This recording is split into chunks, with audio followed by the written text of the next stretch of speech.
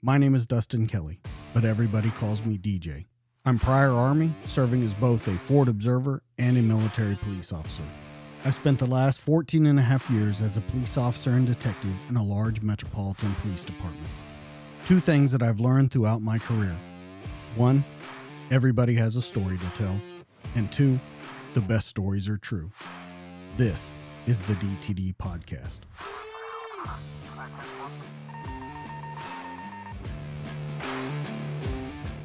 Hey guys, welcome back to the DTD Podcast. You'll never guess who I got in the studio this week. Eddie Gallagher. He's undergone a total of 8 tours of duty, 6 as an elite special forces operator serving on the front lines of combat. He's a consummate and professional warfighter, earning medal after medal for leadership and bravery in battle. In total, Eddie has earned the Bronze Star with V for Valor twice, Meritorious Unit Commendation, Presidential Unit Citation, 2 Navy Commendation Medals, 3 Navy and Marine Corps Achievement Medals, and 4 Good Conduct Awards. Now, I want you guys to keep those last awards in your mind as we get through this. His last deployment was in 2017 to Iraq, where he was tasked with leading his platoon to clear ISIS from Mosul. Eddie was awarded number 1 SEAL Chief and number 1 SEAL Platoon. His record and reputation as an elite warrior is rivaled only by a few men who have served by his side as special warfare operators and heroes who have gone before him. He doesn't seek recognition for his work, but his service demands the respect and honor owed to the special breed of warrior, ready to answer our nation's call.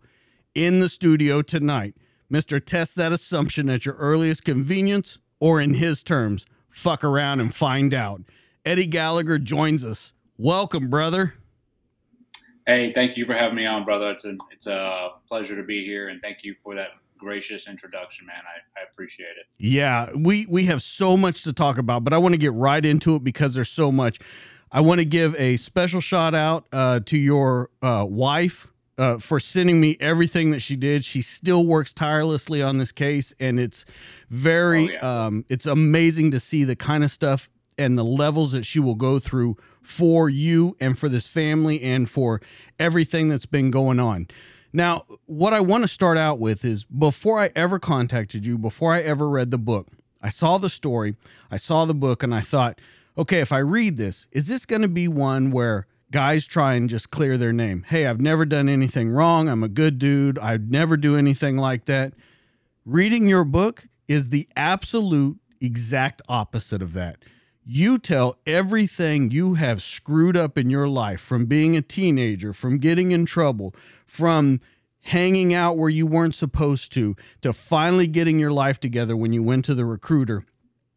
And it's a really refreshing opening in a book to go, yeah, this guy is saying, look, I'm no angel right off the bat. Make no mistakes about who I am, but we need to address certain things. Is that a fair assumption for the book?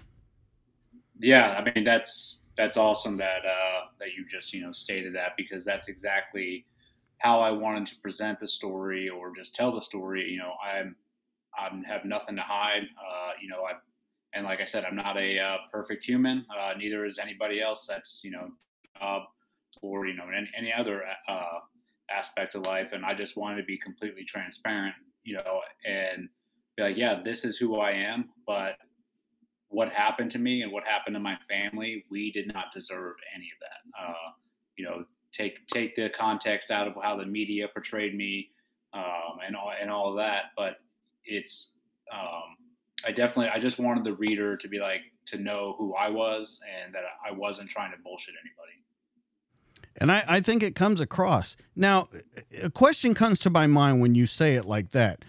It makes me wonder, is that what I'm going to call them opponents during out the interview, accusers, opponents, whatever you want to call them.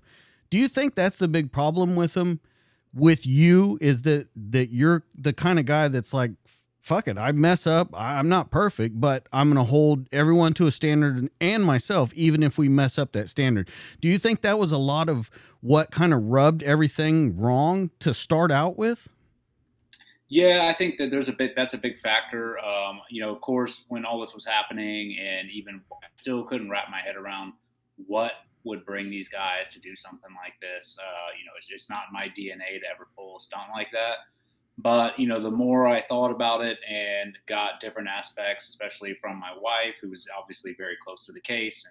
And, yeah, these guys there was a lot of jealousy involved. And to me, I'm like, well, what are they jealous of? I'm nobody. I'm just another dude trying to make it in this community.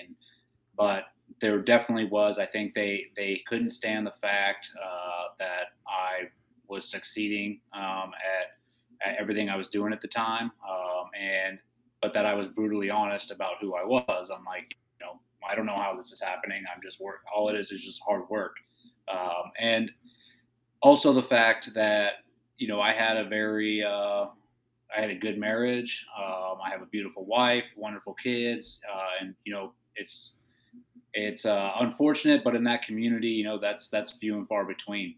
It's a lot of broken marriages, a lot of drama. So I think that also played a factor in it as well. They saw these things that they didn't have, and they decided to hate on me for it.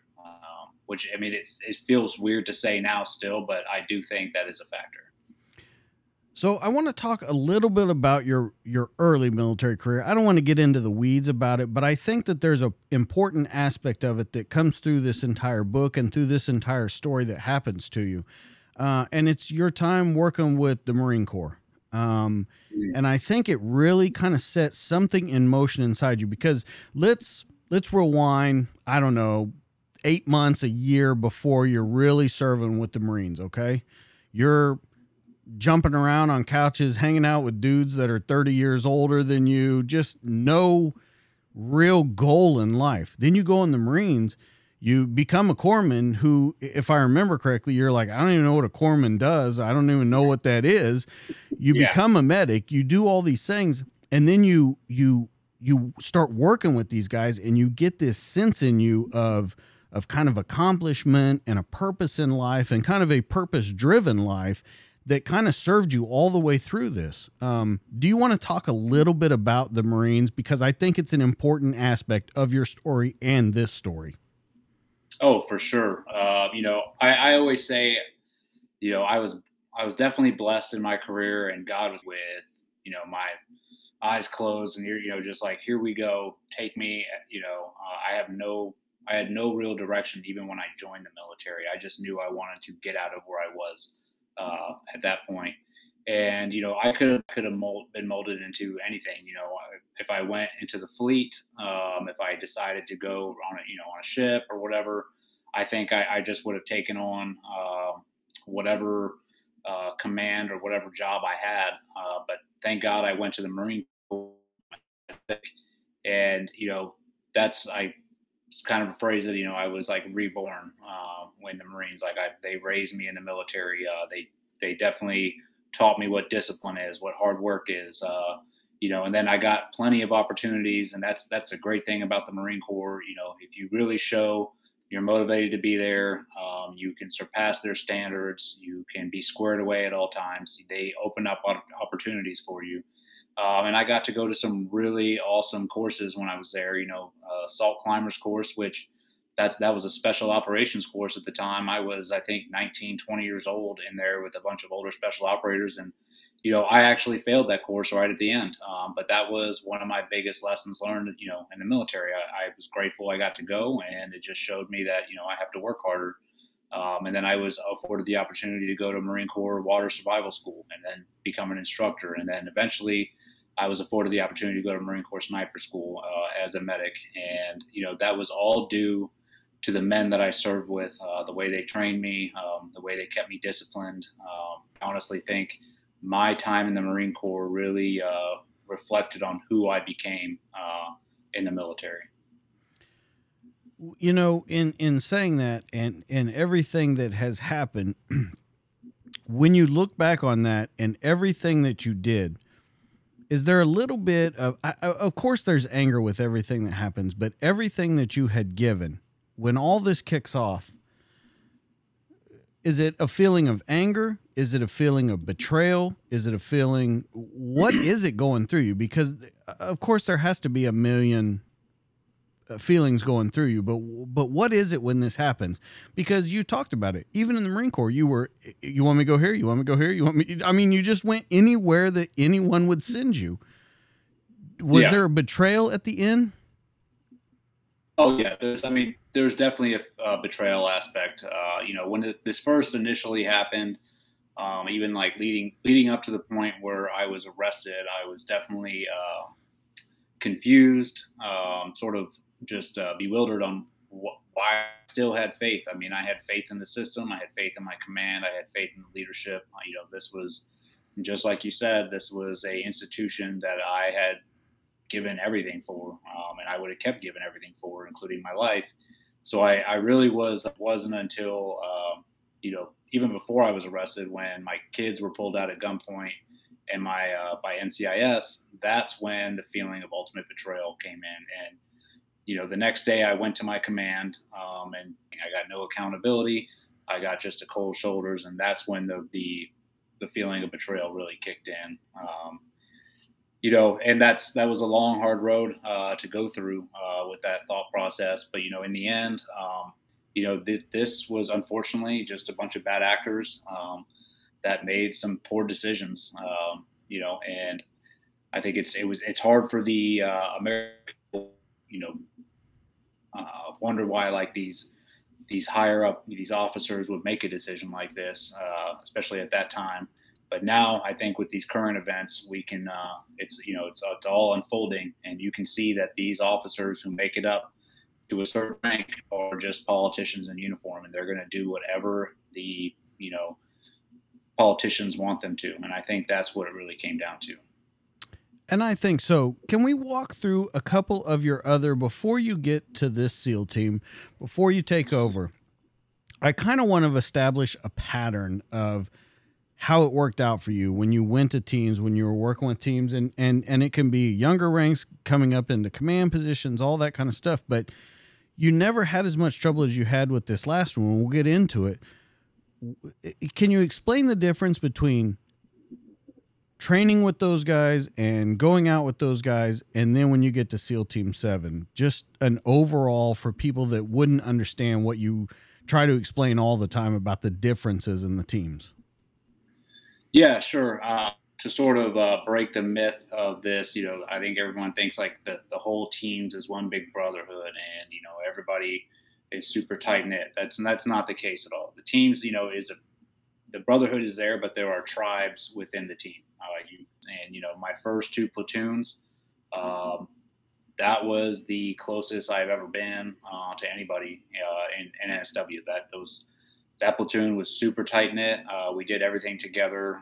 Our families got together all the time. It was just, there was an unspoken bond between all of us, and we're still that way to this day. After you leave those two platoons and you start doing more platoons, each platoon and team has its own personality. So you're entering a whole other world, and you sort of have to adapt to that. And I did 3 other platoons, after that, and I had no problem at all, got along with all the guys, because really, there might be a different personality, but the ideals are the same, and the end state's the same. We all want to hold each other to a standard, and we all want to go deploy to a combat zone and crush the enemy. That is the goal. And it wasn't until I got to this last platoon, it was just different from the get-go. The guys were very cliquish. There was a lot of in-house drama already when I came into that platoon. These guys were constantly talking trash about each other.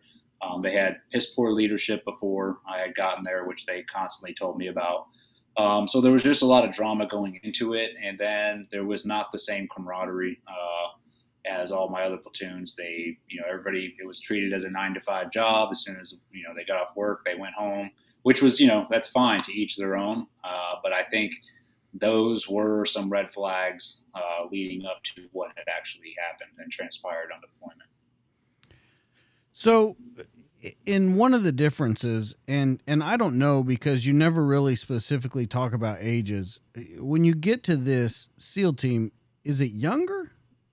It seemed to me reading it that it's very young SEALs in here.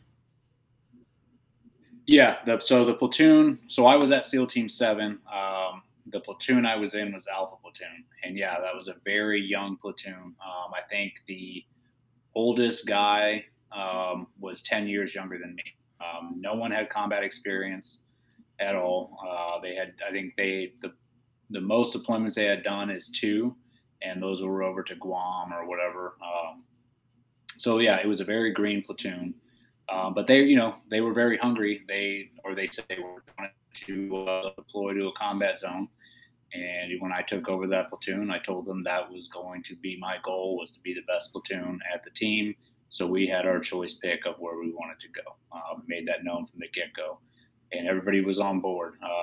They were on board until they saw what the work was to be the best. I had those guys training a lot before we started workup, which workup is our 6-month training cycle before we deploy. But I knew we really had to work on the basics beforehand and really build this platoon up. And so yeah, I implemented a lot of training, and that did not go over well with some of those guys. They wanted to just go home if they didn't have anything to do. A lot of bitching behind the scenes, and then that real bullet started flying, and it was it was a busy deployment. That's when their personalities really came out, and that's I heard words from SEALs, in that platoon I thought I'd never hear, which was, I didn't sign up for this. I don't believe in this. Other thing you got to think of with the age difference, right? Some of these guys were 5 years old when 9/11 happened, or I think one of them, the youngest guy, was not even alive yet. So they're why we're fighting this war are completely different than ours. Who 9/11 has been driving my career for 20 years. That's the reason I stayed in. That's the reason I keep deploying. To these guys, we shouldn't even be over here in the first place. So you're sort of combating all those ideologies as well while trying to lead these men. So it was difficult. But here's my question, and it stood out in the book, and I talked to people that I work with about it, and as you know, I'm in law enforcement now, and so I talked to the guys that I was working with reading the book. What didn't make sense to me was when you get there, these guys bitch about that they had poor leadership, that they were the worst platoon around, that all these different things, and you give them the opportunity to change it and go, okay, that's fine. You didn't like that. Let's do this then. And you change it to the opposite, and they got a problem with that too. And it didn't make sense to me when you say, like they say I didn't sign up, or they didn't know what it would take to be the best.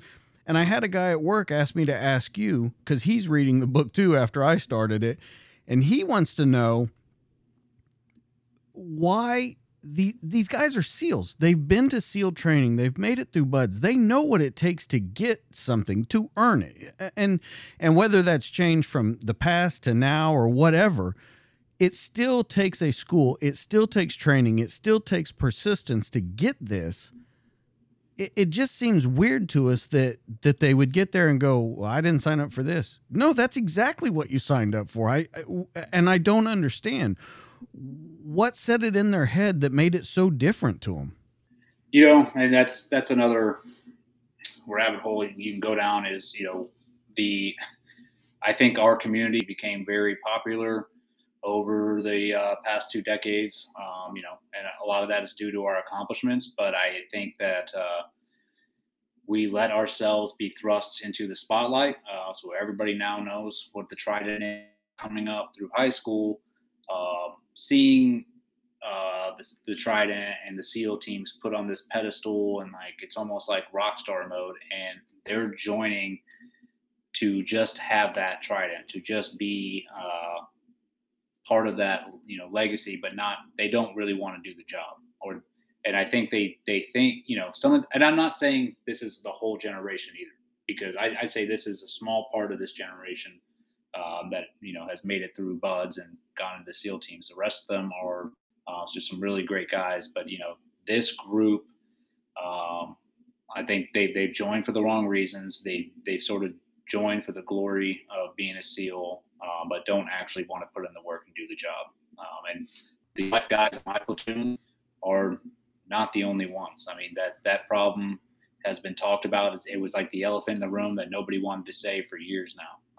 And I think my case really just brought it out into the open. So how do you fix, and I don't even know if you can answer this, how do you fix that problem? That's got to come from the leadership. That's got to come from the very top. It's also, we need to sort of, and I think, as look at what we're doing, what is our job in the military. I think the military has allowed itself to become one big social experiment, and that has been the downfall. We're lowering the standards for diversity, lowering the standards for fat people, lowering the standards for just about anything. And I think we really need to bring back the standard and be like, hey, if you can't make it, we're a wartime force here, and we should not be accepting weakness of any kind or mediocrity. But unfortunately, that's what has happened. They need numbers. So that's the first thing they're going to do, is lower the standards and get more numbers in. Well, that's what I was going to ask you. Don't you think it's kind of a double-edged sword? I mean, when we weren't at war for 20 plus years, those standards were held to pretty well. And the crazy thing about it is those standards are held well, not in wartime, but when it comes to wartime and you really need those standards to uphold, that's when you have to see it kind of go to the wayside, because like you said, now we're in a numbers game. It's not it's mission, but numbers are a big part of getting that mission done. Would you agree? Oh, for sure. Yeah. I mean, but that's, you're going to sacrifice quality over quantity then. I mean, that's just naturally going to happen. And that's been sort of the detriment. Soft communities all across the board. Everyone has had the same complaints, that because we've lowered the standards, because we've taken the quantity over quality approach, then we're seeing repercussions of that. Are they really, with this, are they really special forces anymore when they take all those standards down, when they make quantity over quality? Is it really special forces anymore, or are they kind of augmenting just the big Navy, big Air Force, big Army? Is it just an augmentation system then? I mean, that's what it can feel like at times. We're still special forces. Right. We're still able to do a job that the conventionals aren't able to do. And I think what I've seen over time, especially in the past 15 years in Iraq and Afghanistan, is we've sort of conventionalized ourselves to get the job done. So, the soft community has been doing most of the heavy lifting the past 10 years. It's not taken any away from the conventionals, but we have been overworked the past 10 years. And I think that, due to that, and due to the fact that we've pretty much taken it upon ourselves to say, hey, we can accomplish any task you give us, then we've sort of opened the doors to be like, okay, well, now you can do this conventional job, which, I mean, the job that I had in clearing Mosul, the way we went about it, it was definitely had some conventional tones to it. It's riding out in the day, and Matt V, like, here we are, pretty much just riding right into the fight, which is not a very unconventional way of fighting. So can you walk us, since we're talking about that now, let's just jump right into it. Can you walk us through that deployment? I don't want to ask a lot of questions up front. I just want you to kind of explain what's going on, what the feeling of the group is before you get there, while you're there, coming towards the end, and just where you're seeing little flashpoints happen. Because I'm sure this did not blindside you completely. I get that some of it did, but you had to see these little flashpoints at certain times over there. Is that a good assumption? Yeah, and I definitely saw a lot of flashpoints happen over there while we were on deployment. I'll backtrack real quick. So yeah, I picked up chief of this platoon in 2016, Alpha Platoon, and then we did a workup, a full cycle of training together before we deployed. We did really well as a platoon and got to choose where we wanted to go, which was Mosul, Iraq. I had one of my best friends was over there during this time. We were turning over with him, and they were doing some good work, but I knew that they would not get all of it done, and we were going to be handed a pretty good golden egg of like clearing Western Mosul. A lot of action. So we got what we wanted. We ended up deploying to Mosul in February 2017. Did a real quick turnover. I think we were on the ground for less than 48 hours before we started operating and going out. Advised, assist, and accompany, which means we were given a Iraqi partner force to go out with each day, and pretty much we were supposed to be advising them on how to clear Mosul, and which they didn't listen to anything that we said. And to drop bombs on wherever they wanted, which they wanted everything bombed all the time, which we had to sit there and tell them, no, you actually have to go fight for yourself. And we are tasked with accompanying them as well to a certain point to help them clear. We were not allowed to do house-to-house clearing. That was left up to them, but we could support with organic fires, which means our sniper rifles, rockets, machine guns, what have you. So like I said, we hit the ground running, had our Iraqi partner force, response division, and we were going out pretty much daily, clearing Mosul block by block. We would usually be behind the front line about 800 meters. And so we started setting up sniper hides and OPs a little bit closer to the front line so we could engage with our organic weapons. As soon as we started doing that, we saw a lot of positive effects. The Iraqis started actually clearing faster, just came on. So we kept on doing that. It was very busy. And like I said, we were working daily, so not a lot of sleep. Our living conditions were complete crap. We had no electricity, no plumbing, just, we were eating Iraqi food or MREs. And so the guys were starting to complain pretty quickly about the living conditions. We were crammed up in a house, and then that was the whole platoon. So I made the decision to split the platoon up. I sent half the guys back to Erbil so they could rest and refit for a week, and then they would flip-flop with the other half weekly, while myself, my OIC, stayed out the whole time. So I really thought that there was nothing to complain about at that point, and they were expected to come out and work 7 days on, 7 days off. That, I guess, wasn't enough for them. They were still complaining. These bitches and gripes were behind the scenes. I was hearing little gripes, but, also you got the nature of a platoon, there's always going to be bitching. Guys if they don't have anything to bitch about, then, they're bored. So I took those bitches and gripes as just being natural. And it wasn't until about halfway through deployment where I really saw some guys, they just were not of the same caliber of guys that I've gone out with. I thought that, I'm in combat, so I really wasn't coming down on them hard at all about, the way they were acting. I was like, maybe this is just them getting used to it. And, it just went on like that. As a leader, it's very difficult to remove somebody from your platoon for being a coward or not being up to par. You have to have a lot of paperwork behind that. I'm not a kind of a paperwork person, so I did not do a lot of paperwork on these guys at all. So I just, kept rolling with it. I had talks with them all throughout the platoon deployment, and did address some of their concerns, but told them that this was the job and that we weren't going to take any breaks. We were going to keep going forward. The mission was to clear Mosul, and that's exactly what we were going to do. So I want to interrupt here for a second. Like I said, I'll interject every once in a while.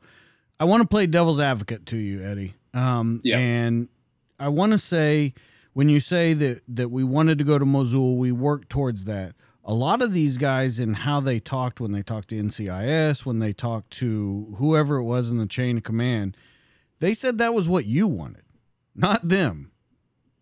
how do you address that? Because I want this point to be shown, because it was shown time and time again in the book. How do you address that of these guys saying that wasn't what we wanted? We didn't ask that. We didn't ask to go out all the time, when in fact you had younger guys asking to go out with you all the time. Yeah.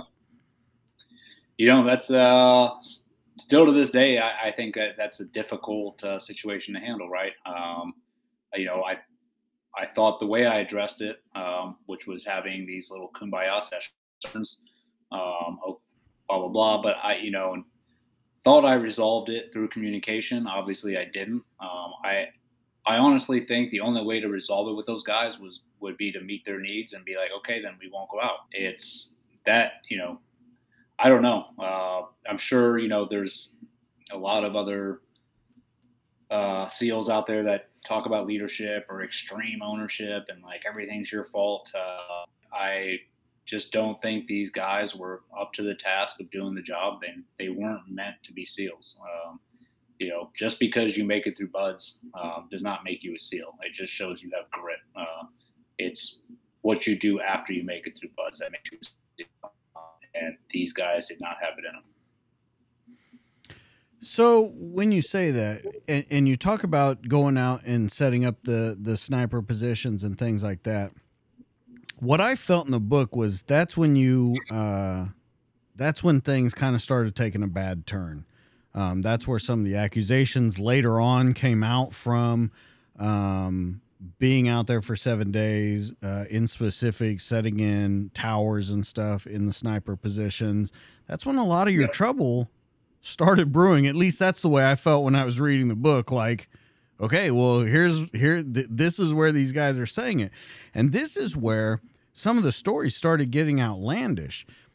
So I guess I'm just wondering how that doesn't, especially with your type of personality, what you had done in the past, how that shit doesn't get stomped out there.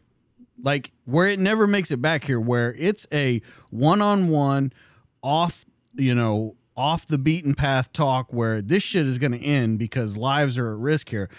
I don't understand how that didn't happen. Well, that didn't happen because all these things that they were telling NCIS were never brought up out there. That was none of their concerns out there. Their concerns were they were tired, they were going out too much, that they didn't believe in the mission. Not once was anything brought up about murder, shooting civilians, or anything like that.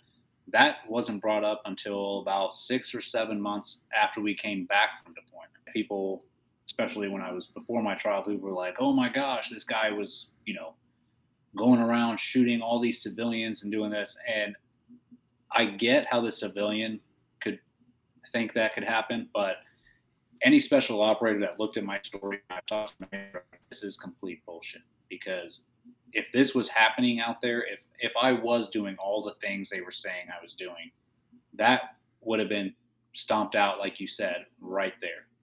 No matter what rank you are, if you are out there just going rogue and doing whatever you want, that'll be put to an end real quick. And that has happened, on previous deployments and other platoons I've heard about, or I've seen it. It's sometimes you got to rein guys in.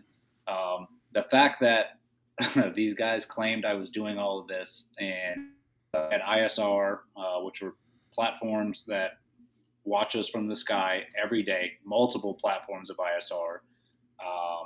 The Iraqis would have reported it if somebody was just out there shwaylaying kids and women.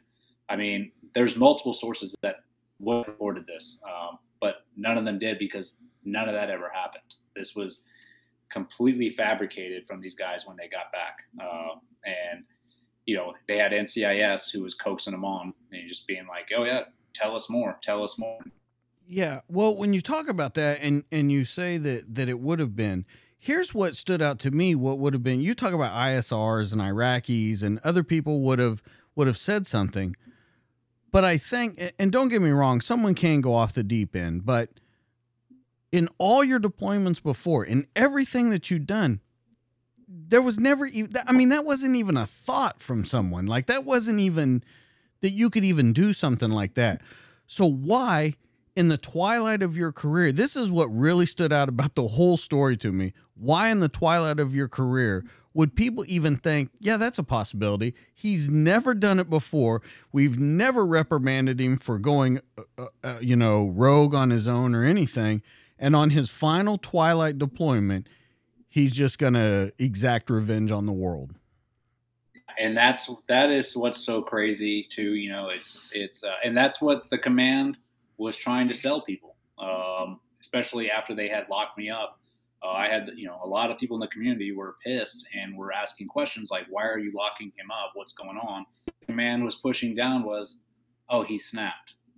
He just snapped on this point, which people that knew me were like, no, that doesn't make any sense. But that's what they kept pushing. I mean, they were giving briefs about it to teams while I was locked up. When you have these younger officers and younger enlisted listening to their commanding officer tell them, yep, he snapped, he did this, he's guilty, they're going to believe that commanding officer because they have no reason not to. Why would he lie to them? He did. And that would, that's when you get the politics and all that crap involved as to why he would lie. And, but yeah, that's, it's still, I laugh. I mean, I could still laugh about it because I'm like, it's so ridiculous. Stuck with that theory. And, obviously it didn't pan out for them. Well, but even like when you say, okay, that was the story, he snapped. Well, don't you take care of that when the person snaps? Not 8 months later. You don't go, what? You acted a little crazy. We're going to have to deal with this now instead of going, okay, that guy needs to get set down somewhere because he quote unquote snapped. I mean, and that's what didn't make any sense. As I told you, your wife sent me so much stuff. So I'm watching the NCS interviews. One of your accusers comes in, they do the bio for about, 3 minutes. And we can get into that whole thing about, I just need your bio information and you're just going to be a number and all this kind of stuff. Within 11 minutes of setting down and about roughly 3 to 4 minutes of bio information. So within 7 minutes with, I would guess 1 to 2 questions possibly being asked, he had already accused you. Yeah. I mean, I think it was either the first person or second. It was DeLay. I think he interviewed. I mean, hadn't interviewed him yet. He's the second person he interviewed, or maybe it was the first. I forget. It was the first or second. I think it was the first. He says, we already have our take on the case. We already know. That was the second day. You're right. That was the second day. So they went into this, and that's, what you have to explain to people. This NCIS agent, Joel Rapinski, he was the combination of incompetent and ambitious. And he went into this with a prosecution formed and was like, this is what I think happened. And I'm not going to take anything that goes against my theory. What they thought, because they were like, oh, this guy's going to listen to anything we say. And I'm sure he was coaxing them along the way, like, oh, give us some more, Well, and I mean, let's break it down. I told you I wanted to give you the law enforcement perspective of it in watching it. A big thing to me was when he sat down, who they're talking to. Let me see. I gotta pull it up. I think it's Corey Scott that they're talking. No. I'm sorry. It was Craig Miller that they're talking to. Yeah. When he comes in and sits down, he tells them, I brought a notepad with all my notes so that I can remember what happened. And I'm like, wait a minute. Wait a minute. I get what they're doing, hey, it's been 8 months. But when someone tells you, hey, I brought this notepad that I filled out with all this stuff. Okay, let me ask some questions. How about you put the notepad away? And if you need to go to that to reference something like, hey, did this happen at this time? Well, let me look through and see if I wrote that at this time.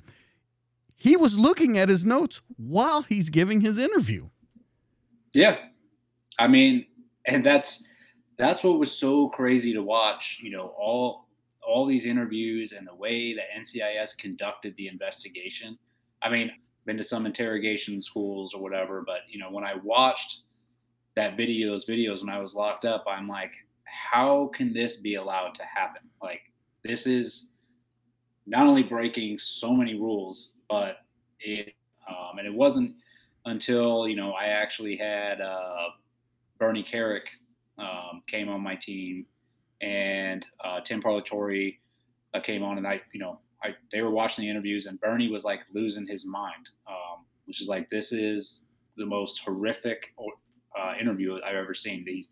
These guys they're amateurs, which NCIS is, but I mean, that just proved it. Well, and it's more than that. It was so interesting to me to watch these interviews because, yes, there were questions asked, but it really wasn't an interview. It was someone who said, it was more of, I can compare it to a complaint. If someone were to come in and say, look, I want to complain about this, this, this, and this. Here's all my points to it.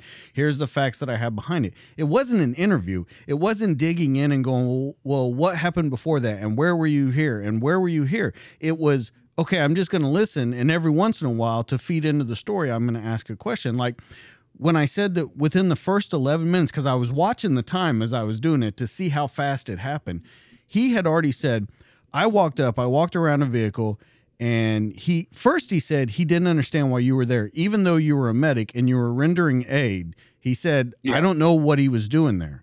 And then about a minute later, he says he was rendering aid. Then he says he comes around and you're leaning over the body with a knife in his neck. Yeah. And I was like, okay, wait a second. You just said he was rendering aid, and by the time you walked around the vehicle, he was doing this. Why render aid? Exactly.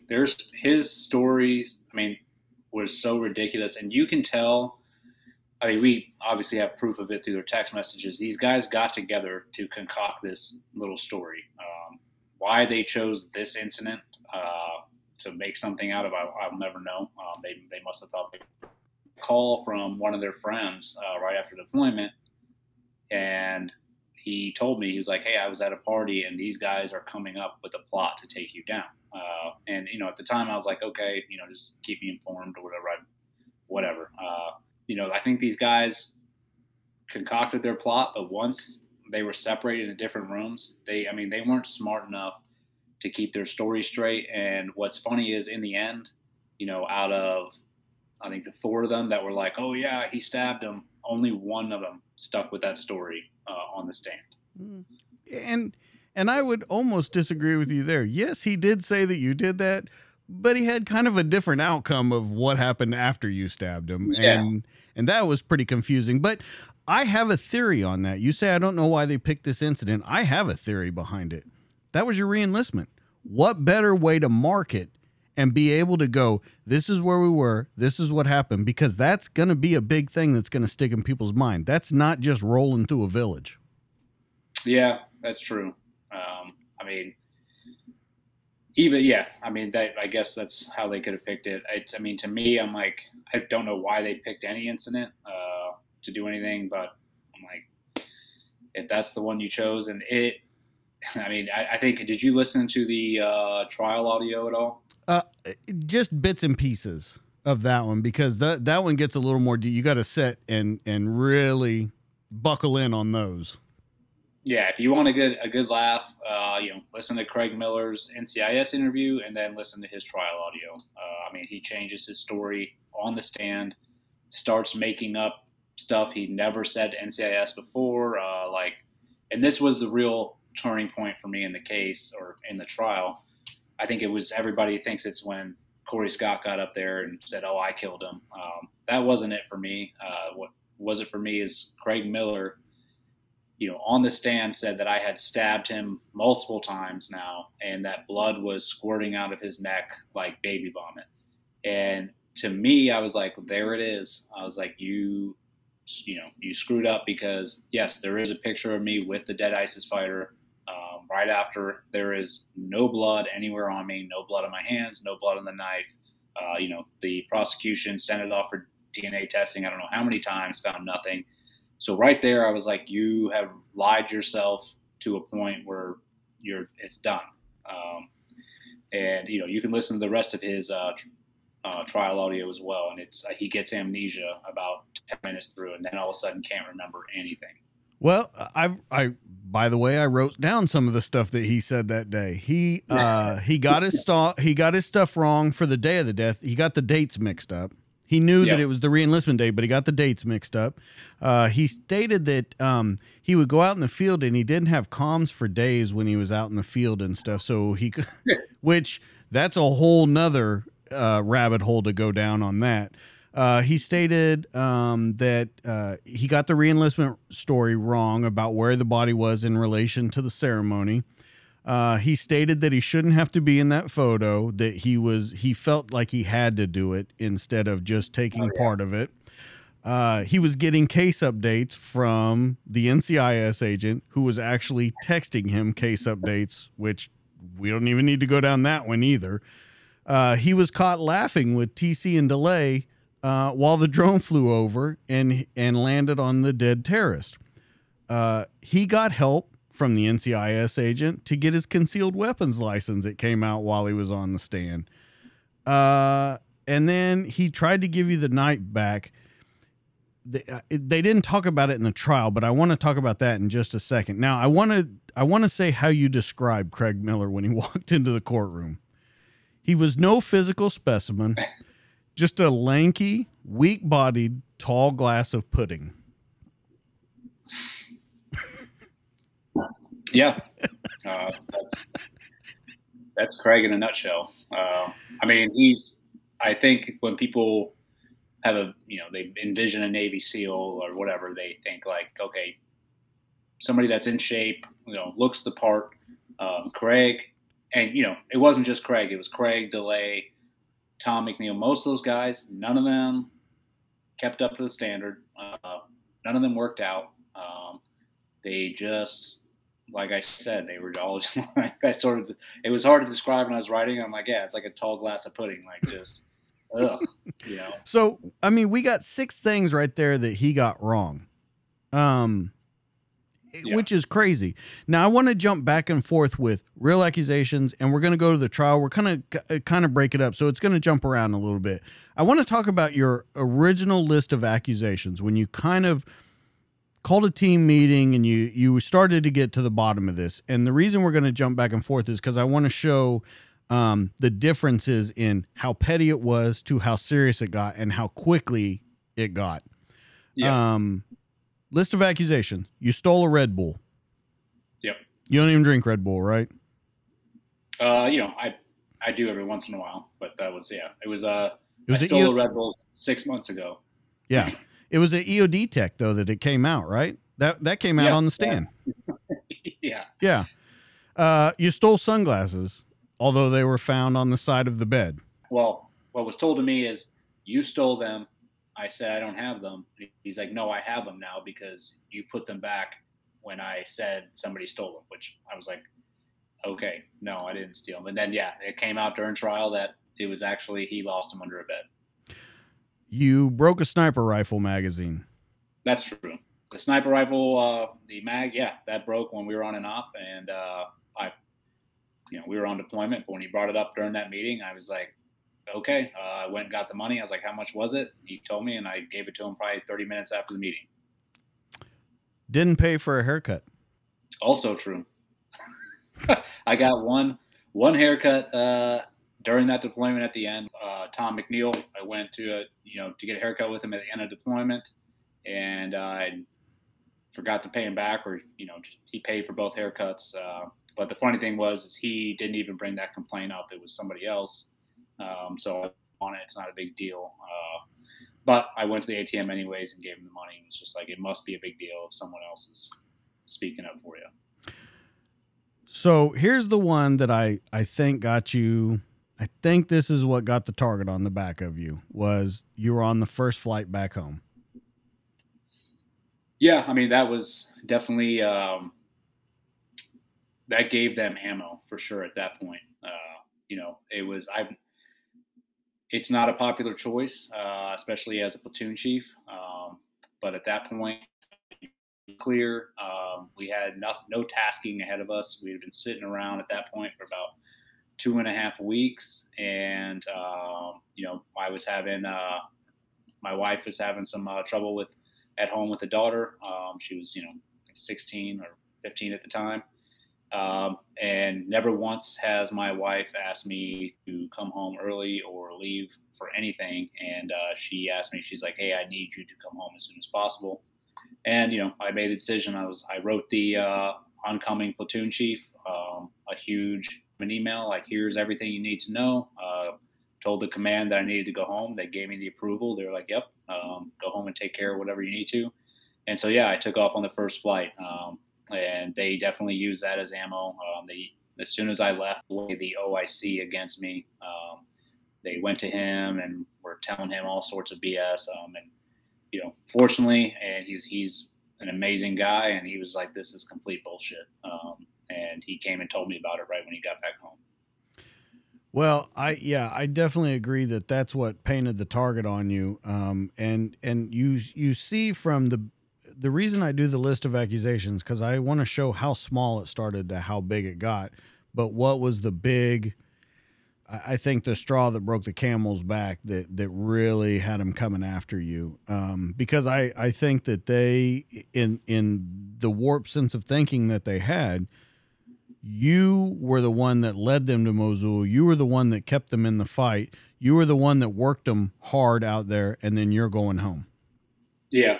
I'm sure that in their minds, whatever was going on in their heads, I'm sure that played a huge factor. And so let's talk about I going into custody and everything that happened from there, because this is where the story gets absolutely bananas. All that is just kind of set up. I wanted to talk about Craig by himself, in the trial, and just kind of because I consider him kind of the ringleader of everything. Oh, for sure. Yeah. Yes. So let's talk about getting taken into custody. Very important day that you're taken into custody, and very important to you. And I don't think that was by happenstance. It definitely was not by happenstance. I ended up going to a TBI clinic, a traumatic brain injury clinic, in Camp Pendleton, which is pretty common for operators to go to before they retire, so they can get medically checked up. And while I was there on September 11th of all days, they came in and handcuffed me. They had no reason why. They had no charges. They couldn't tell me why. They just said that it was signed off by Admiral Green and Commander Rosenblum, who they were in charge of West Coast SEAL teams at that time. So I got thrown in what they call pretrial confinement. Except in the UCMJ or in the military, there is no bail system. So you are pretty much stuck in there until your trial. And that could be 5 months to 2 years. Well, I thought it was interesting the day that they took you into custody, you weren't having a great day that day, because one of your counselors had said that you needed to make amends with the enemy that you had been fighting your whole career. And so you weren't having a great day. And then these guys come in and take you into custody. And I thought, what is going on? Like, if he's going to snap, it's going to be right now. Yeah. And that's what they wanted. That's why they chose that day, handcuff me in front of everybody. And believe me, I was close. I don't know if I was close to snapping, but I was close to fighting, especially the two guys that were going to handcuff me. But, thank God my common sense made me look, it's just going to make this whole situation look a lot worse. This is a mistake. I'm going to comply. And I actually thought I was I'm going to get out of this within a couple hours. This is a huge mistake. And so I just played along, and it wasn't until they threw me in solitary confinement where I was like, okay, this is not right. So I think there was a thought in your head that you point out in the book that you thought about kicking that Master Chief down the stairs because he he was being pretty smug and wasn't answering your questions. I think you put in there that the thought rolled through your head to kick him down the stairs. Oh, yeah. I mean, and that I think I was so mad at him because we were friends. Right. He was my SCA in that deployment. He had been out with me. He knew this was bullshit, but yet he was just following orders. But at the same time, I'm like, hey, man, okay. And I'm glad you said that, because this is where I want to get into this. The guy's a Master Chief. He's not new to the Navy. So when you say that he's just following orders, that's a crock of shit. He's just following orders. It doesn't make any sense to me. At that rank, can't they say something? Because I was like, dude, you have the rank. Say something. Like this, this isn't right. Say something. And that's why I think I was so disappointed and angry, was the fact that he wouldn't even look me in the eye. He just was like, oh, I'm just doing what I'm told. And that's it. And it was the last time I ever saw him. Well, besides when he showed up at my hearings. Right. But okay, I guess going back to that, what is he trying to get out of it? He's a Master Chief. Like, what more are they gonna give him? A house, a car? I don't understand. Like, I get it. I will even say I get it for some people that are trying to make their career happen. Maybe guys that are trying to go to DevGru or something like that. I get it. I'm not saying it's right, but I understand the motivation behind it. What motivation does he have? He's in fear for his career, which that's what I found out during my whole thing. I had a lot of guys that were supporting me, but they were supporting me from the sidelines. Any officer, any higher enlisted that spoke up on my side, they targeted them. The prosecution would target them, and the command would target them. And you got to think, like, these guys, as they're long in the tooth in their career. Yeah. They have more to lose if they get their trident yanked or their rank taken away than an E5. So I'm not making excuses for them. I just am trying. I've tried to understand from their point of view, and I do get why they decide to protect themselves, but I don't agree with it. But that almost seems like a systemic problem to me. Oh, it is. If you're a Master Chief and you served your whole career honorably, he has to have enough time to retire, to have the, I don't want to use the word ability, but to have the threat of having your trident taken. Doesn't that fight, to your point, even more? You would think so. It's like you said, it's a systemic problem that's been going on in our community for a while now. Our community's been overrun by officers. And I have different feelings or mixed feelings on officers. I've worked with some really great ones, and then a majority of them are just not the same. They didn't join for the same reasons as the enlisted. But unfortunately, these officers make rank, and they pretty much run the Navy. They run NSW, and they've taken the backbone out of the enlisted community. The chiefs, used to be called the backbone of the Navy, which they still are. But in our community, they hold no weight. It doesn't matter your rank. If the officer's like, do this or go away, they know what's going to come. So as you get moved to the brig, they put you in solitary. You meet up with the warden. And I have a feeling you had kind of mixed signals about her, or mixed feelings about her. Or am I wrong in reading that? Because I felt like you were like, you're kind of full of shit, but I'll get on board with you. Yeah, I was just trying to comply with everything. She came in, another officer, just very out of standards even for the Navy. She threw her rank around right away and was like, this is my prison, or I forget what she said. And it was like, okay, I'm going to comply. I told her, I was like, I'm not here to cause any disturbance. Like, this is, whatever, I was like, I'll play the game. Just get me out of here. I come to find out the more I was in there, yeah, she was a piece of work.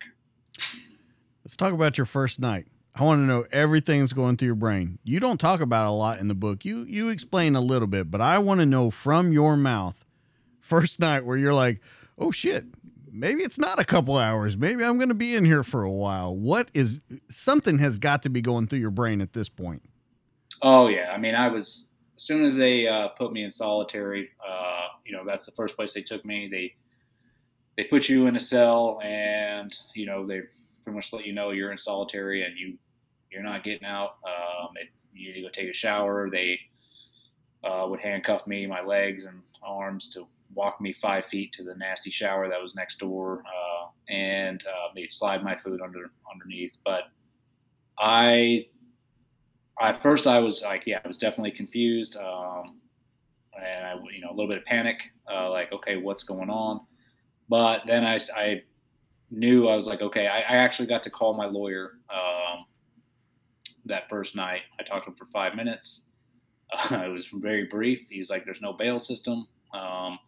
But he said, you are going to an IRO, which is initial review hearing.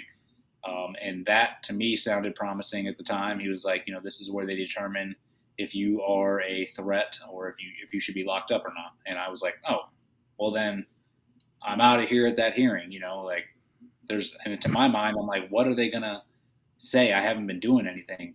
The first 3 days in solitary, I was like, okay, like that's my next goal, is to get to this hearing.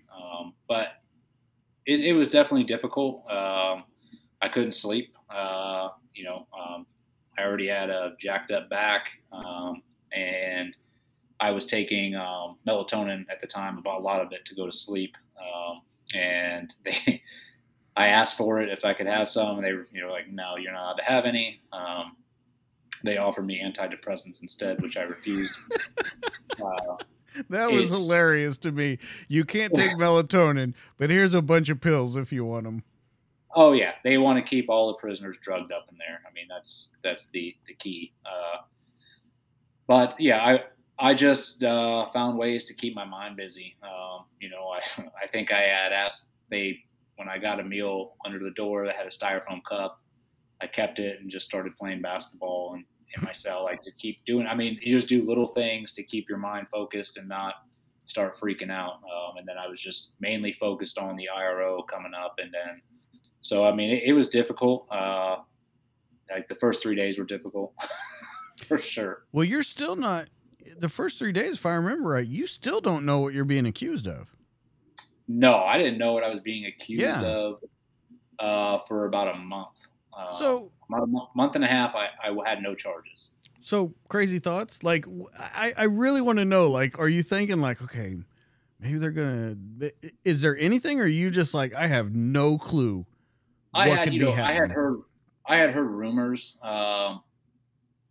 throughout the time up to that point, since I got back, what some of these guys were saying. And I mean, these rumors were so, and this is the SEAL teams for you too. It's one big sewing circle, and these rumors ranged from that I was stomping babies out to I was raping multiple women, and then all the way to I stole a Red Bull. Believe me, that is not uncommon for the SEAL teams. It's like a game of telephone. These guys have nothing better to do but to talk shop and gossip. So those rumors can escalate pretty crazy things. But I definitely knew, I was like, there's something that they're gonna get me on. And that's the other thing, war, you go to combat, it's not black or white. It's, you live in the gray, and you got to make decisions sometimes that, it's like, okay, is this breaking the ROEs or is this bending the ROEs? And so in my mind, I'm like, it could be that you can take any situation when you're on a combat deployment and make it into a war crime. Even a legit shot, you can have somebody there be like, nope, I don't think that was legit. And then boom, it's an investigation. So that happened.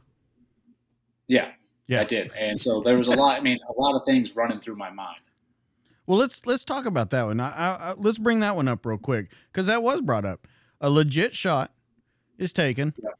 They say that it wasn't. a legit shot. They say you came over the radio, say you, and the way they paint it out to be is you guys missed him, I got him, picked him off. Yeah. The guy in the tower with you is saying didn't happen like that. Exactly. So with those, so they charged me with shooting a elderly man and a little girl. A lot later, after my initial charges, we actually went to an Article 32, which is it's a civilian equivalent of a grand jury, where they decide if they're going to take you to court-martial. At that Article 32, the case they presented was so weak. The prosecution stood up and was like, "Oh, well, we want to add on 2 more murder charges." My lawyers at the time and were like, "What the hell?" And they were like, "Yeah, we have one of the individuals saying he shot a man, and we have another individual saying he shot a woman." The judge denied those charges. He's like, "There's no evidence here to present this, but this is the beauty of the UCMJ. The judge is not overall in charge. My command is." And so my command, which was Commander Rosenblum, said, "Nope, leave those 2 charges on there." So I got 3 murder charges now. But lo and behold, as the case progressed and we were getting evidence as well, we had it right in there that the person in the tower was like, "Nope, that was a legitimate shot," or that didn't happen that way, and they completely pushed that off to the side, and they actually hid that for a while. They hid that person's statements, and that's how they were able to convince, I think, the CO to keep those charges on. But the crazy part about those charges, Eddie, are anybody know where the body's at? Mm-mm. Can anyone describe the guy? No. Does anyone know what day this happened in particular? Mm-mm.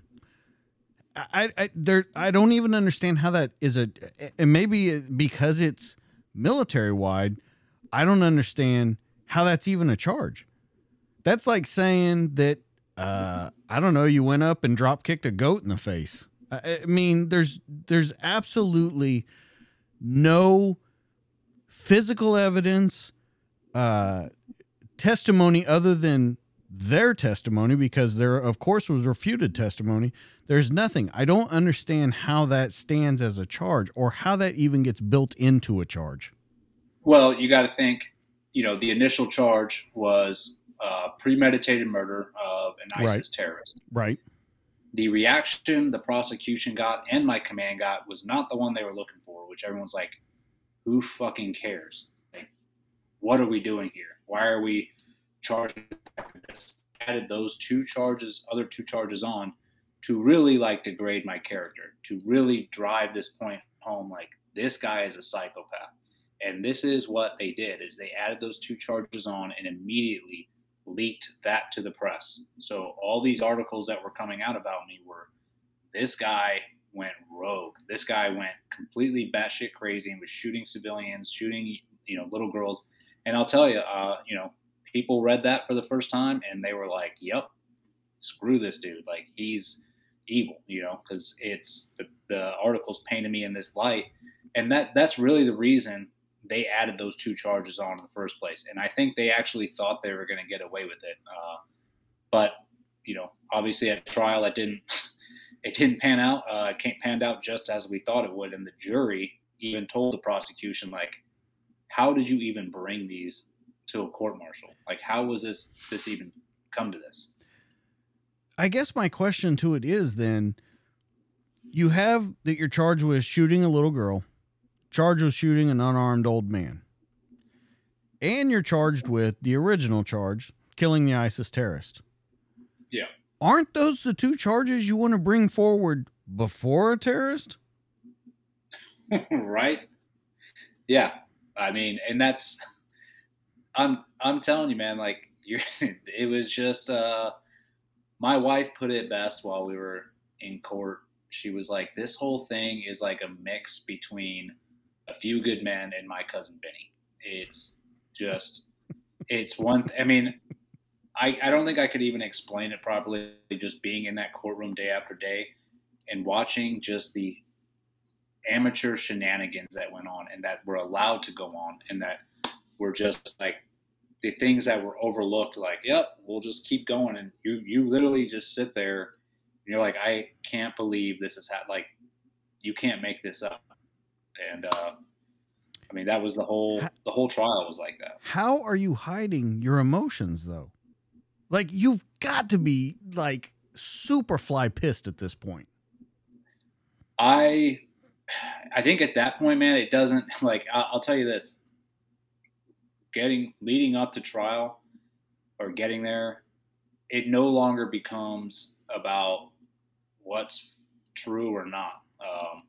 It's like, okay, I have the government coming against me, the command coming against me. We're fighting an uphill battle here. It really, like, to me, I mean, the whole anger thing, I was just more in survival. I was like, we got to survive this. And we survive it by playing the part, and my lawyers, Bernie Carrick, I had a great team, and they were like, listen, you cannot show any emotion, don't look at the jury. Don't even, don't look at anybody a certain amount of way. So I really strained, stone faced, but I did break, I let my emotions come out a couple times during trial where I was close to losing it and jumping over the table. But I just knew, I was like, anything that I do, any face that I make, any action I take, and this was before the trial too, is like, that's a detriment to our case. That's a detriment to what my wife, my brother, all the Americans that got behind me at the time, that's an injustice to them if I screw this up by doing something stupid or making a stupid face. So I really just focused on, like, playing the part and just getting through. So let's go back, since you're talking about pretrial and everything. You finally get moved out of the brig. It took some powerful people to step in. And let's talk about that for a minute. When they were trying to get you released in the first place, and they wrote to Admiral Rosenblum, and he wrote a letter back to some of the senators and things that were congressional guys that were getting together before the president stepped in. And he pretty much told him in this letter, October 3rd of 2018, thank you for your letter and complaint to me, but you can go fuck yourself. This is how it's going to be. I mean, this letter is degrading to read that your wife sent me. Like, he talks down to these senators and congressmen unbelievably about thanks for your concern, but go fuck yourself.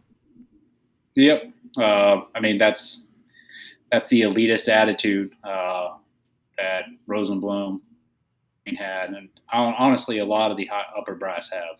They think that they're God. They think that what they say that's it. And everybody's below me. That's the their arrogance knew no bounds. But in the end, they saw what happened. They saw, it's like, dude, you're not the big dick around here, man. Like, it's but that's what your whole story just seems like, a dick measuring contest. Everybody was jumping on board. Yeah.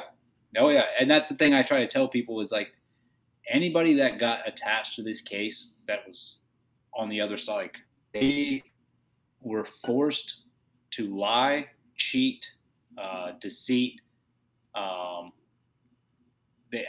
they were forced to do all those things because this whole case was started on a bunch of lies. I was like, so you cannot win a case like this without lying yourself. And so, I mean, the command, the prosecution, NCIS had done so much deceit, so much corruption, so many lies. They were never going to turn around and say they made a mistake. They were going to die on that hill. They couldn't, though. Yeah. They had to die on that hill. And it's better to die on that hill than say you were wrong, because there's repercussions for being wrong. You can die on the hill and everyone will let it pass. You admit that you were wrong, and there's repercussions that come from that. That's true. And I think that's my heartburn still is like there has been no repercussions for any of these individuals Nope. at all. And that's how we're going to wrap this up. But I want to go back when you finally get moved pre-trial. They put you in a building. It's supposed to be nice. You're supposed to have a gym, food, all this kind of stuff that you didn't have in the brig. And your list of complaints, I have your handwritten list of complaints about everything. Yeah.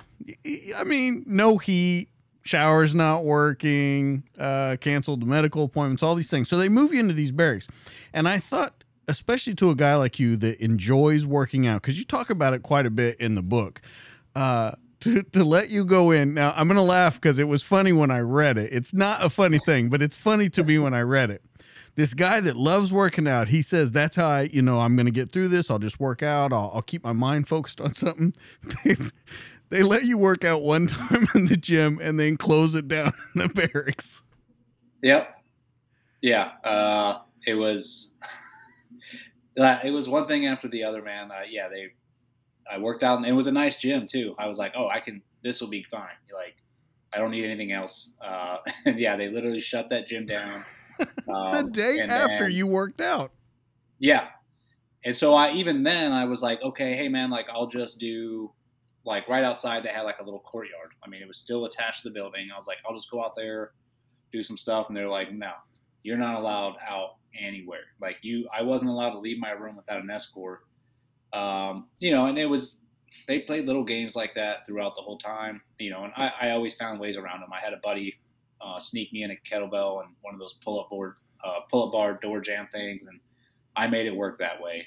And then eventually, when I was in there long enough, I was like, fuck this, and I would go out on a run, and I found times where I could do it. But yeah, it was a constant battle and struggle just to get the things that, you felt like, okay, I'm justified in asking for this stuff. I mean, even, to the point where they were forced to bring me a phone so I could talk to my lawyers, because I was still not able to talk to my lawyers. So they brought me a phone with no service and pretty much told me to go fuck myself when I told them there was no service. Well, I mean, okay, I got to play devil's advocate again. If you hung out of a third-story window, there was service. That's all you had to do was hang out of the third-story window. I wasn't allowed on the third story. Yeah, when you said, I could get service if I hung out of a window, I'm like, holy shit, now they're going to think he's trying to commit suicide by jumping out of a window, and he's just trying to talk on the phone. So let me ask you, do you think they closed that gym for spite? It said construction on the sign, but do you think they closed it for spite? Man, everything that had happened up to that point, everything they had done to me, I can lean towards they closed it for spite, but there is a possibility that it was closed for construction. But I mean, everything they had pulled, and I mean, they were pulling stuff when I was in the brig as well. I was treated a certain way in there. I was denied working out in there, denied a lot of things, and a lot of it was just to make me snap. So at that point, when I had finally gotten out, my attitude at that time was, okay, fuck you guys. Like, this is on purpose. But there is a possibility it could have been just for construction as well. I seriously doubt it. But let's talk about across the street, the building across the street. That would be so nice. Your wife sent me some video of the sidewalk that led to the building across the street, which contained food, haircut, medical appointments, pretty much anything that you needed to do. Except there was this pesky red painted line on the sidewalk that said, Eddie can't cross this line or Eddie's going back to the brig. Yep.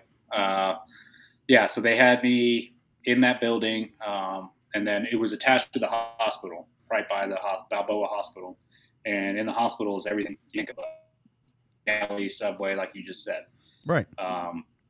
The first week I was out, I actually had a court appearance, and I told the escort I had a court appearance and I wanted to get a haircut. He was like, okay. And we walked down to the barbershop, got a haircut.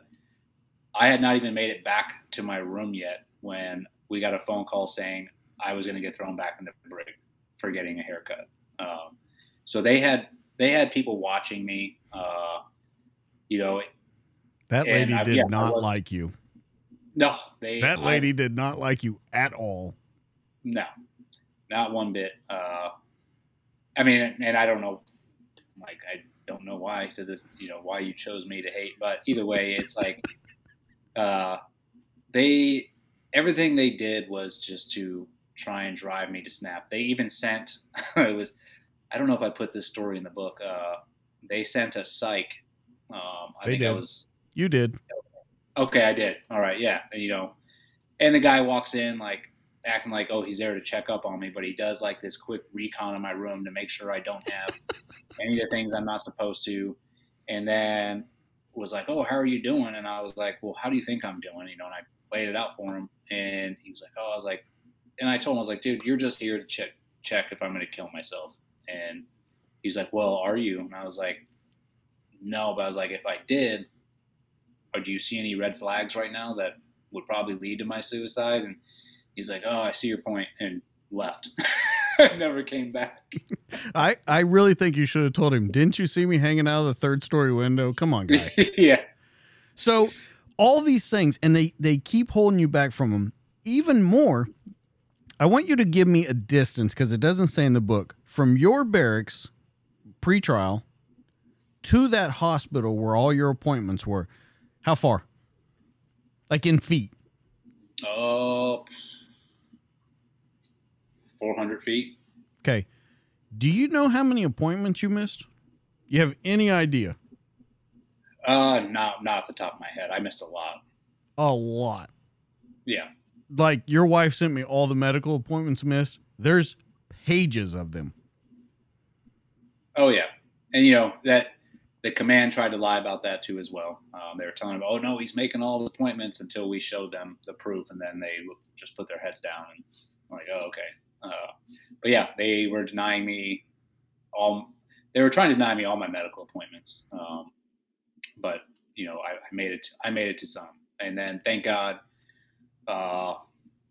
shout out to the ladies that were at the pain clinic there. I mean, ordered my handcuffs off, and then really just brought me back to the room. And they were like, do whatever we can do for you. And I mean, just that little bit of like, hospitality, and you just feel like, oh, okay. Like, Yeah. people do like me, Do you feel at this point like the world's against me? Like No, never. No, I had like my wife and brother were out there fighting the whole time. And Absolutely. The amount of support we got from, half this country, or maybe more than half this country, I don't know, but it was super humbling. I mean, because being in the military, you're just constantly deploying, doing your job, and you don't really think about anything else. People are like, "Oh, thank you for your service," and you're like, "Oh, great." I enjoy doing what I'm doing. But once you see these people that don't know you get behind you, there was no way. Like, I was definitely like angry at certain parts of the country or certain media outlets. I'm like, why are you doing this to us? But there was so much support, and then even to this day, I mean, we were able to take this clown show of a tragedy and use it for something good now, which is like, we started the Pipe Hitter Foundation, and I'm telling you what, we got it going last year, and it is going really awesome right now. We're helping some law enforcement. We're helping a guy out in San Diego, Matt Dagus, who's being unlawfully charged. We're helping active duty guys. A lot of people that are put in the same situation I was in, not as dire, but either way, we provide legal funds for them, funds to pay for their legal fees, and then emergency relief support as they're going through that stressful time. And then we will also advocate for them if they want to.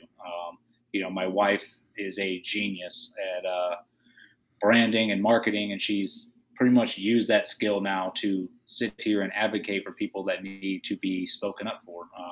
And without what we went through, we would never be able to have this platform to help those people. So I mean, last year was a lot of moving past the anger, and just, I was pissed. And if I sit here and think about some of the shit by myself, I can get angry again, but it's not that anger is not going to do me any good. It's not going to do my family any good. We need to keep moving forward, and sit there and help others that need it. Well, you're helping a certain, and we'll get into it in a little bit, a certain lieutenant colonel in the Marines right now. Yep, Lieutenant Colonel Scheller. I mean, that guy, what he did, that's exactly why I started this foundation. That guy is dragging his balls around in a dump truck right now.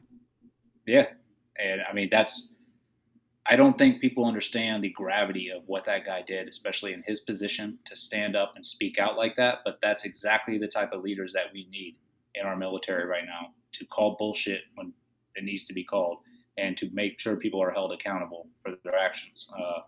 And, they're going to come after him hardcore. After the past 20 years of this war, there's been one general relieved, and that was, I think, Petraeus, because he spoke out and said, Afghanistan is not going well. So they booted him. And then the next officer that gets relieved after this shit show we've seen in the past week is the one person to say, hey, who's going to hold themselves accountable for this mess? Gone. So, those are the individuals that we need to be fighting for, because those are the leaders that we need. So let's go into the trial, because I want to wrap up the trial, and then I want to get into all your foundations and stuff, because I really want to promote that stuff, because it's really gone well. But I think that there's some things about the trial that we need to talk about. There were some other things that went on in that really stood out to me, and I only want to talk about certain people. I want to talk about Corey Scott, and I want to talk about Dalton Tolbert. You pick what order we go in. Go with Dalton first. Okay. You seem to be the most irritated with this guy in the book during the trial. As much as Craig Miller and all these other people, this guy seemed to really stick in your craw in the book. Yeah. He does for a specific reason. I know Craig Miller is the ringleader, because they pretty much put the responsibility on him to go forward with these accusations. And they're like, we'll be behind you if you go do this. Dalton Tolbert is the real master manipulator here of the whole thing. He is not a dumb individual. He's actually a pretty bright dude, pretty good operator, but he is just a little weasel, and always has been. And he really got into Craig's brain and was like, you need to do this. Dalton hated me from the get-go as soon as I took over that platoon. That came out much later. But him, he is the real issue to me. And I think that's why, it came off in the book that way as well. What I thought was interesting about him is, we talked about the tall glass of pudding that came in, but when this guy shows up in court, it's different. You wrote it different. And I don't know if that came to you while you were writing it, if you felt that, but when you read it, or when you listen to even when you listen to because I have both the regular book and the audio book, when you hear, which is pretty much you just explaining the book as you're, going through the book, when you get to him, there's a difference in your voice. There's a difference in how you wrote that. And it's talks about stuff that, and I think what really sticks out is he's a member of a certain group now. And that what he didn't like about you was that you beat him. Yeah. Everything's a competition in the teams. But it's friendly competition. But Dalton, he always took it, if I beat him at something, or if somebody was better than him at something, he took it as like a insult to him, and then he would either attack that person and attack that person in a very millennial way, which is, talk shit about them behind their backs or through text messages. And that's exactly what he did with me the whole time I was in the platoon, unbeknownst to me at the time. Craig Miller is actually the one who told me all this after deployment, that Dalton has been against me the whole time. But what really bothers me about him is what came out during trial. He, when we read his text messages off, and this is the beauty of it, is he had no idea that we had those text messages. And so when we read the text message off that, he said everybody he works with over at SEAL Team 6 is just like Eddie Gallagher and they don't care about killing civilians. That right there said it all to me. I'm like, okay, at the most elite fighting unit in the world is now all war criminals too, because Dalton Tolbert says so. And when we asked him if he had deployed with that unit yet, he was like, no, which even stood out even more because I'm like, you haven't even deployed with him and you're accusing them of war crimes. I'm like, this is the type of individual that you're expected to sit here and believe and listen to. His character was just flawed from the get-go. Then, it didn't help that he said he was going to burn the courthouse down. And I think he called the judge a faggot. There was the thing. The judge was gay. Yeah. So that didn't really go over well for him too much in court either. But yeah, he's a punk. He's a punk dude. Yeah. So, okay. You can explain it because I've never been in that special operations world or in that SEAL world. How in the hell is the statements that he makes and the behaviors that he does, especially talking about the new team that he's with before he even deploys with them, how is that not career suicide? How do they not weed that guy out before it ever gets to this? Oh, well, like I said, he's not a bad operator. Like he can do the job, and he's actually, decent at it. So, when they assess, for selection, they're assessing how well you are at your job. They are assessing your other qualities and personality and everything like that, but you can't, I don't think they'll be able to, in a 6-month period, be like, okay, is this guy going to accuse everybody here of war crimes? Yeah. But afterwards, you would think that would be career suicide. But the problem is Admiral Green went to each command and said that these guys who testified against me were heroes and that no one was to touch them. And so right there is an order given from an admiral, do not touch these guys, which I can tell you a lot of guys wanted to destroy them. But, that's why they've been untouched so far.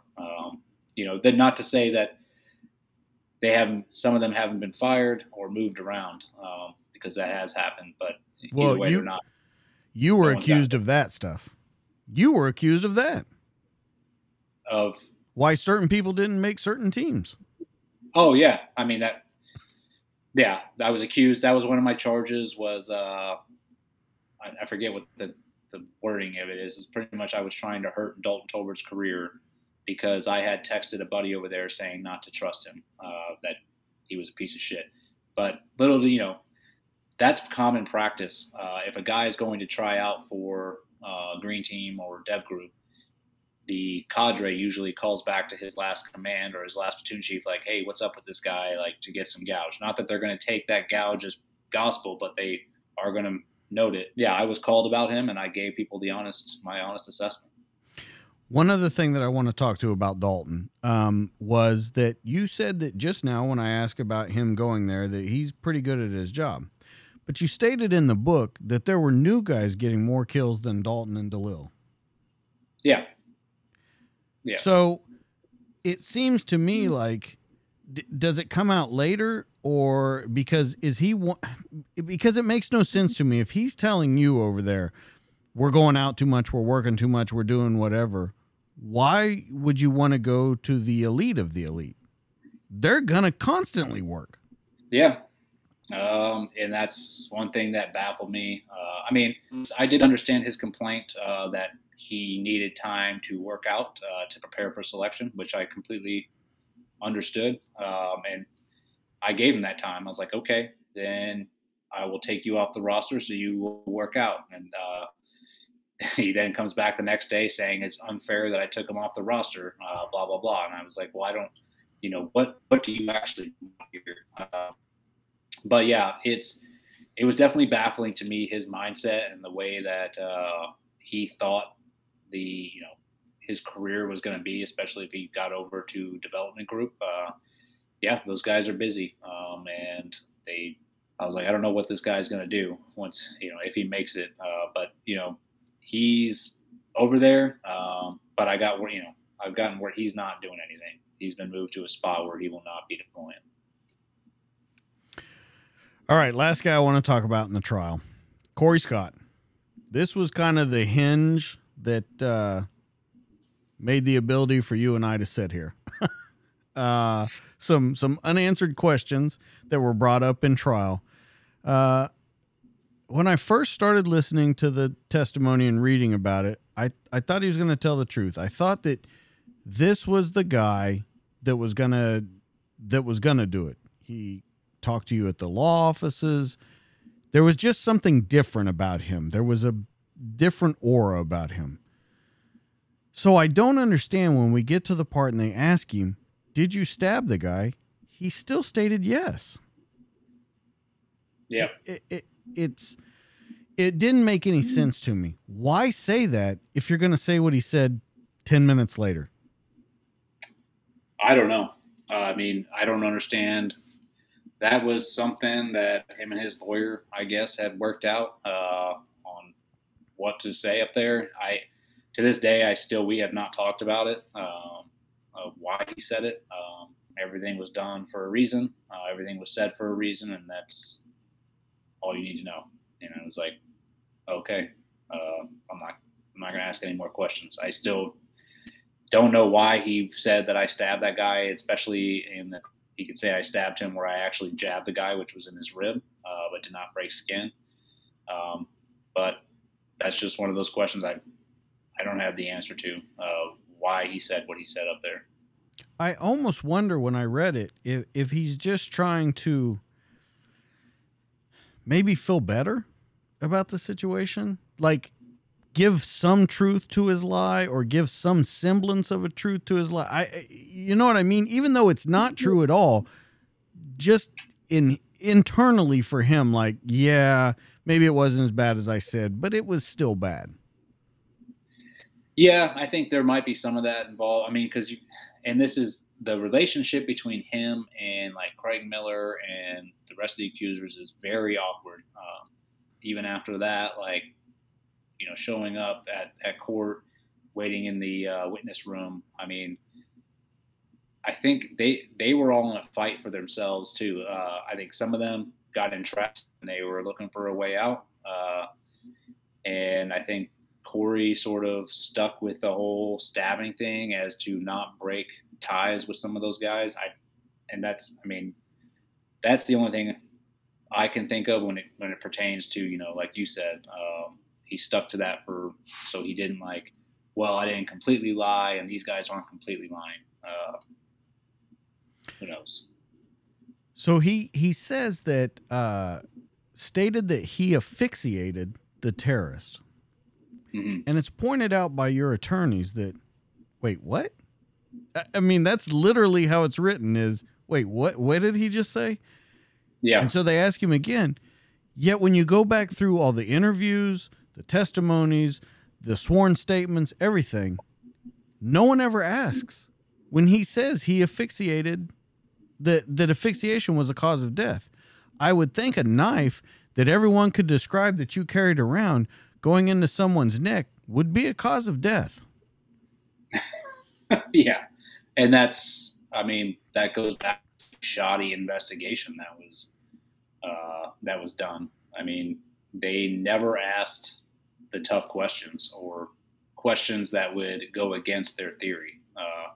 And so, yeah, I thought one of the funniest things when Corey's on the stand is the prosecution was like, well, why didn't you tell us this before? Why didn't you tell us you did this? And he was like, because I'd be stupid to tell you. Like, I saw exactly what you were doing to Eddie Gallagher. Like, why would I admit this to you right off the bat? And that makes sense. I even almost chuckled in the courtroom. I was like, oh, yeah, that's legit. But yeah, that was just one of the things my lawyer, my legal team caught. And, thank God he got on the stand and did that. With him though, you forgave him. You talk about it right after he's done, but he told you, like, fuck it, it was him or me. It wasn't an easy thing to come out and actually forgive them. But when they both came and visited me in the brig, both were straight up honest with me and said that this is a bunch of lies, which I already knew, and that they were entrapped. They literally were looking at me like, we're fucked. Like, we don't know what to do. And I've been the older guy for so long with them. Bubbles, he was a new guy 2 platoons ago. I'd known him. I just felt like I look at them as like my own kids, man. Like, I'm like, okay, you guys made a mistake. Let's fix it and let's fucking move on. I have the same love for each one of my SEAL brothers, man, and I know they're not perfect, but I do believe in the brotherhood, and I do believe in forgiveness and second chances, and that's exactly why I did forgive them, and especially when they acknowledged my family, and when they came into court and said sorry to them for everything they put them through. That was it, man. For me, I was like, case closed with them. It's all good moving forward. I think you're a better man than me. I want to point out one more thing in the trial. If anybody reads the book, listens to any of the audio, you've got to listen to the closing statements by your attorneys, because they they are scorched earth by the time they walk away from there. Fantastic closing arguments. That's why when I was writing the book, I was like trying my best to describe the closing statements, but then I was like, you know what? I'm putting it all in there, word for word, because it's so good. Yeah. If anybody listens to that, anybody reads it, that is a huge part of this, because I think that it culminates in everything that happened. You're cleared of all charges except for one, taking a picture, which once again surprised me, because every guy in there, nobody was punished except for you. Yeah, exactly. That was one charge I didn't deny. I'm like, yeah, I was in that picture. And that's just their way of getting their pound of flesh out of me. They knew they had lost, and they're like, this is their last ditch effort. And that's what they, they tried with it. And then they tried to throw the book at me for it. Man, it's an amazing story. People have to read this book, The Man in the Arena, From Fighting ISIS to Fighting for My Freedom. You did a fantastic job on it. Let's quickly go over your websites and stuff where people can find you. TheEddieGallagher.com. You have everything on there. Free Eddie apparel, Sikh Battle cigars, the book, battle rifles, flags, Redcon 1, brass knuckles, which you're pushing very hard on Instagram right now. Official merch, all that kind of stuff is there where you can find it. What made you do this from stepping away? And by the way, I want to point out the free Eddie apparel. I thought I was going to get a free shirt. And then I found out it was just free Eddie. I thought it meant like free apparel. I'm like, what is this price tag at the end? We'll have to send you out one. No. I'm not saying that by any means. I was looking at him like, oh, he's just giving out apparel. And then I looked, I'm like, no, he's not. I wish if I could, I would. So you got cigars, you got rifles, you got everything on here. Is it just, are you showing them like, look, I won this and no one's going to stop me. This is going to be a juggernaut from now on. I think it was very awkward coming out of that whole situation, and really being thrust into the limelight like I was. I got released from prison, and I found out right away that everyone knew who I was. My face was everywhere, and it just got bigger, as the trial went on. And really, after the trial, and when I was trying to retire, Nine Line Apparel, who were just amazing during the whole thing, they got behind us and they helped raise money for legal fees. Tyler Merritt, who owns it, offered me, he was like, hey, I can start a brand or a clothing line, and if you just, are the ambassador for it, and you can get a paycheck from it. And, this is before I even got out. So I'm like, worried about what I'm going to do to provide for my family. So I was like, you know what? Yeah, sure. Let's, and I really didn't give it any thought because I was still battling some stuff at that time with the command. It wasn't until I got out, my wife, she is the expert, branding expert and everything. She really formulated this plan. She's like, this is the route I think we should go moving forward. You already have this platform. Start something that you believe in, that, we can both get behind. And really that's where, Seek Battle was formed out of. That was a motto of mine ever since, I was in. And, I figure, that can be used on the outside as well for people. And, to me, it means like seek discomfort, do something uncomfortable every day. That's how you grow. Learn to suffer in some way, and you will grow from that. So that's the sort of the brand I wanted to, seek battle every day. And then, of course, the fuck around and find out. That was, that was actually my wife's motto during this whole thing. I mean, every time she was just coming back at the prosecution, the media, and my command, and they were losing their minds over her because she was just beating them at every turn. And we would just say, every time they would put something out, we're like, all right, fuck around and find out. We'll see. And we'd put out the facts, and they would get shut down. So, when I retired, I gave my wife a pretty sweet retirement gift. It was a tomahawk from Half Face Blades that was engraved, fuck around and find out, in the handle. And we just started, I was like, we should make some t-shirts out of that. It's an awesome saying, and it's an awesome words to live by. So yeah, those two things started off, and then I think we've just progressed to, Redcon 1 reached out to me, and I'm into fitness and working out. And that was, they're like, hey, would you like to be an ambassador? And was perfect for me. It was a no-brainer. And then everything since then has just sort of, worked into place, cigars, and also the rifles and pistols. That was a local company down here called Precision Tactical. I live down here in the Panhandle now, and I really wanted to get capacity, and that was one way I could. They offered to build a rifle. I could pick out all the parts to it, and it would be called the Seek Battle Rifle. So that's the route I went. Now, all of this was very uncomfortable for me to go down this route. Thank God I have my wife with me, help me. We're pretty much business partners now, which is awesome.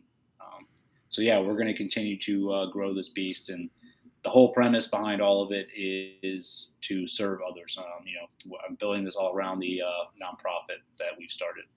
And I want you to talk about that real quick, the Pipe Hitters Foundation. Yeah. So the Pipe Hitters Foundation, that idea was born not too long before we went to trial. When I was locked up, I was around a lot of individuals that did not belong there. A lot of them were kids, 18, 19, 20 years old, that were serving time for little offenses like failing their drug test, or, because they smoked some weed, or, would accuse them on and be like, oh, that's conduct on becoming a sailor. So now they're doing 4 years. And I sat back and thought about this when I was in there. I'm like, these kids who were my son's age at the time, I was like, these kids could have chosen to go to college or done something else with their lives, but they chose to sign up to serve this country, and they made a mistake. Okay. They smoked some weed. They should not be serving 5 to 8 years of their life because of that. So I was like, something has to be done. And I would tell my wife these stories about these kids, and, I was trying to mentor some of them when I was in there too. And, that's when we both were like, you know what, and this is another thing we kept saying, like, this was happening to us for a reason. This was put on our plate for a specific reason. Now, at the time, it was a little hard to find that reason, but we were fighting. But afterwards, we were like, you know what, this did happen for a reason. It gave us this platform to be able to fight for others. So we started the Pipe Hitter Foundation. And what that does is it provides legal aid, emergency relief funds for enforcement, first responders, and active duty military. If they're put in situations like ours, they don't have to be as dire as ours, but if they're being unjustly accused and we can see that the deck is being stacked against them, We will come in and support the individual. If they're being accused or charged of something, they can fill out a grant on the pipehitterfoundation.org. I have an amazing board, which we review those cases twice a month. I have a mixture of law enforcement, SEALs, lawyers, other advocate, like congressional assistants on there, and we do a very diligent job of going through each case. And if everybody gives a thumbs up, then that's it. We are going to start raising money for that person and doing whatever they need. Nice. Amazing organization. Everything that you've done, Eddie, your story is fucking fantastic. I know that it was rough to go through, but fantastic book, fantastic story. Everything that's done with you guys. If you want more of Eddie Gallagher, and you definitely need more of him in your life, go to theeddiegallagher.com.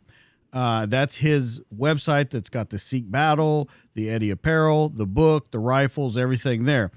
For the legal side, pipehitterfoundation.org. You can go there.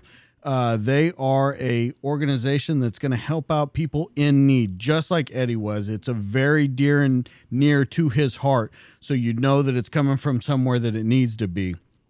Eddie, it was a amazing honor to meet you, to talk to you, to get to ask you questions about this book, and I'm so glad that you came here, and I really appreciate it. That's going to be it for the show, guys. If you want more of me, you can find me on Instagram at DTD_podcast. You can find me on Facebook at the DTD Podcast, and you can find me on YouTube at the DTD Podcast. Remember, the best stories are true, and you come here every week because I give them to you. We'll catch you on the next one. That's Eddie. I'm DJ. We'll see you later. Bye. Thank you, brother.